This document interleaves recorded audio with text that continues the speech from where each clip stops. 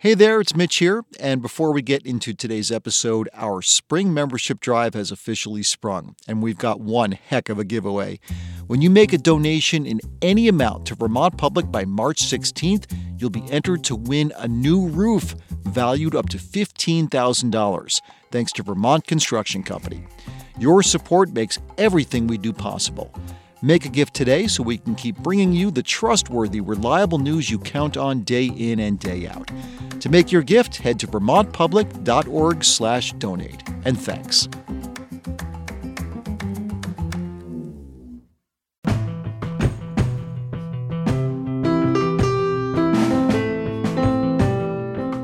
From Vermont Public, this is The Frequency. I'm Mitch Wertlieb. It's Tuesday, February 27th, and here are today's headlines. Parts of Vermont and eastern New York are all but guaranteed to have their warmest winters on record this season. That's measuring temperatures from the start of December through the end of February. Also this year, snowfall has been inconsistent. Meteorologist Rodney Chai with the National Weather Service in Burlington says high elevations in Vermont have had near normal snowfall. But in the valley, if you look outside, there's no snow on the ground. And that has been the theme this winter. We haven't been able to get an extended period of near normal temperatures for the snow to stick around, because every time it snows, the snow disappears. It's been a warmer than average winter for all of northern New England, and we're experiencing another couple of unseasonably warm days early this week. The company that operates the pharmacy claims system for Vermont's Medicaid program experienced a cybersecurity breach last week that could impact patients' access to prescription medications. Alex McCracken is Director of Communications for the Department of Vermont Health Access. He says the breach caused a temporary outage of a system that processes prescription claims for the approximately 200,000 Vermonters enrolled in Medicaid. McCracken says the state is now working with pharmacies to ensure that patients don't lose access to prescription medication. There may be delays. We're working to ensure that there is as minimal interruption to coverage or to access as humanly possible. McCracken says the company that operates the system, called Change Healthcare, told the state no confidential patient information was compromised as a result of the breach. The company has not provided a timeline for when service will be restored. Police yesterday arrested a teenager for allegedly shooting a woman to death in St. Johnsbury in late January. According to Vermont State Police, the 15-year-old is accused of fatally shooting 38-year-old Christina Chatlos during a confrontation last month. The suspect was taken into custody after the shooting on an unrelated warrant from Massachusetts and extradited there, where he's been held for the past month. VSP say Massachusetts State Police arrested the teen yesterday on the Vermont murder warrant. The teen will be charged with second-degree murder in adult court, according to state police. The Caledonia County State's Attorney's Office is initiating extradition proceedings to bring the suspect back to Vermont. A date for the arraignment has not yet been set. Town meeting day voters in Rutland will again decide whether they want the city to continue adding fluoride to municipal water. Opponents believe possible negative effects are being brushed aside, but dentists tout decades of improved oral health. Robin Miller is Vermont's oral health director. Access to dental care is difficult for many people, especially right now, and community water fluoridation may be one of the only preventive dental benefits that some people are getting. And this is a way to provide the decay prevention for everyone in a community, regardless, like I said, of age, race, or income level. Currently, Rutland's Public Works Commissioner sets water fluoridation policy for the city. Voters are being asked to change that and make the decision themselves. In 2016, the last time it was on the ballot, voters strongly favored keeping fluoride in the water. A court has once again ruled that a proposed affordable housing project in Putney did not need to undergo an Act 250 review. That's according to a press release from the Wyndham and Windsor Housing Trust. A neighbor who lives across the street from the proposed project had appealed a ruling by the state Supreme Court. The court said the project would not need to undergo an Act 250 review because of the exceptions made for mixed-income housing. This was the third ruling in a lengthy legal battle stretching back to 2022. The neighbor first appealed the project's permit because they were concerned with losing green space and increased traffic, according to VT Digger. Developers say the delays have increased the project's cost from $10.3 million to $11.7 million. Construction is now scheduled to begin this spring. Coming up, Vermonters working in agriculture and forestry say old regulatory laws are keeping them from innovation vital to the survival and sustainability of their sectors. That's after this. The Frequency is supported by MVP Healthcare, offering Medicare Advantage plans made for Vermont and guided by doctors, in partnership with the UVM Health Network. Info at uvmhealthadvantage.com. Farms and forests have always been the backbone of Vermont's rural economy. But the nature of farming and forestry in Vermont is changing. Volatility in global markets and industry consolidation have forced the people who work the land to seek out new business models. And those workers say decades-old regulatory laws have choked the innovation needed to keep Vermont's ag and forest sectors alive. Vermont Public's Peter Hirschfeld has been following legislation trying to address those concerns, and he spoke about it with host Mary Engish. How does farming in 2024 look different from when we were growing up? So Clara Eyre is the third-generation co-owner of Fairmont Farm in East Montpelier, and she tried to help lawmakers understand that difference. Fairmont is a 1,400-cow dairy operation. They crop about 3,700 acres in 14 towns in central Vermont. And Eyre told lawmakers that 10 years ago, the family assumed that growth in milk production was going to be the surest path to long-term profitability. But she says, process capacity has tightened in the dairy market. The commodity dairy market is often a brutal game.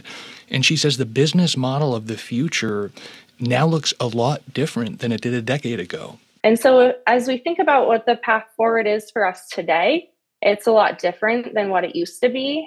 I'd say it's probably rare these days for dairy farms to not have some sort of diversification. Fairmont has opened an on-farm retail store where they sell local meat. They started a day camp for kids during the summer. They even have an adult day program for local seniors with high care needs. And Clara Eyre and other farmers and industry experts say the next chapter in Vermont agriculture is in many cases about diversifying product lines, getting into agritourism, building out processing facilities to make value-added products, and focusing on direct-to-consumer sales.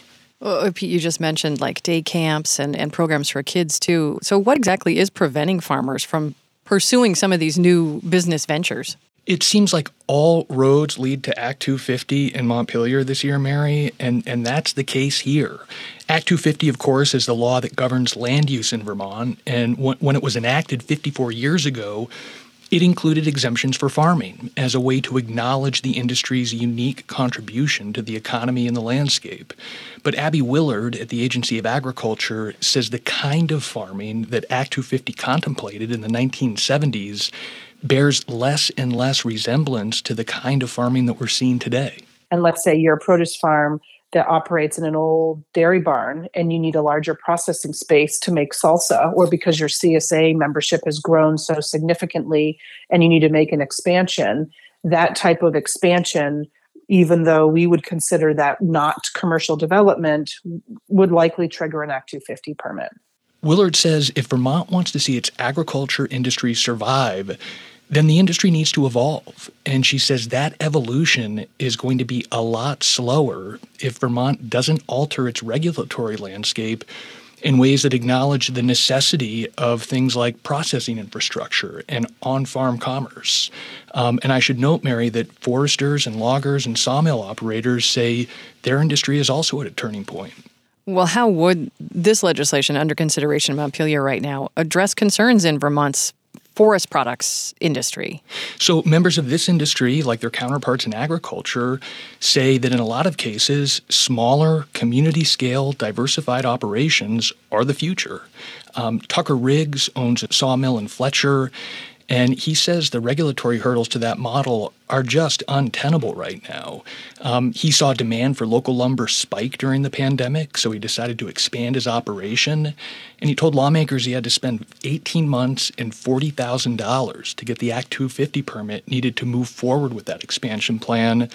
And he says that's just not a feasible option for younger people who are looking to get into the business. In my mind, the Act 250 is the largest hurdle on getting a sawmill operation up off the ground in the state. This bill that's under consideration right now would make it so sawmills and other wood products manufacturers of a certain size could avoid the Act 250 permitting process altogether. Between 2016 and 2021, Vermont went from having 44 sawmills reporting activity to only 34. In-state sawmill production fell by 30% as a result. Industry experts say this trend is only going to get worse if the state doesn't remove the financial barriers for folks who want to process the timber that loggers are harvesting from Vermont's forests. Well, what are the prospects for this bill making it over the finish line in 2024? Anytime the legislature talks about rolling back regulatory oversight, there are inevitable concerns about things like water quality and traffic and wildlife habitat. Jamie Fidel is the director of the Forest and Wildlife Program at the Vermont Natural Resources Council. He told lawmakers they're absolutely right to be looking for ways to strengthen the working lands economy, but he said Act 250 is an important backstop to protect critical environmental resources. We're uncomfortable with the concept of an outright exemption because we're concerned that, let's say, for example, especially in towns that have no zoning or environmental bylaws, what is the environmental review then for the facilities? This is a very complicated bill that the House Committee on Agriculture has been wordsmithing for weeks. It will almost certainly get voted out of that committee, but changing Act 250 is always a tough road in Montpelier, and there are lots of other moving pieces on Act 250 in the legislature this year related to housing primarily, and that makes this even more complicated. Some legislators I've talked to say the likeliest path for these provisions related to ag and forestry is if they're rolled into a broader Act 250 reform package. And there's enormous uncertainty right now as to what that package ultimately looks like and whether lawmakers and the governor can find the consensus needed to pass it.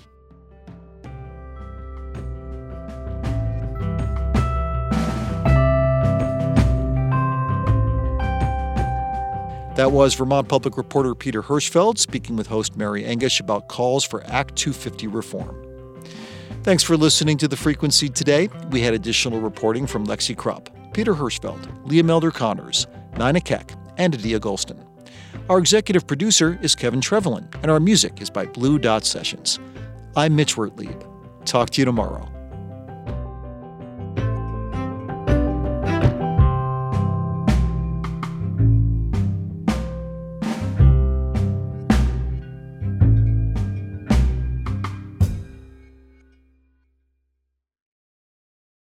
At a time when information continues to come at us faster and faster, sometimes you need to hit pause and rewind. NPR's Throughline takes you back in time to the source of the news stories filling your feed. Find NPR's Throughline wherever you get your podcasts.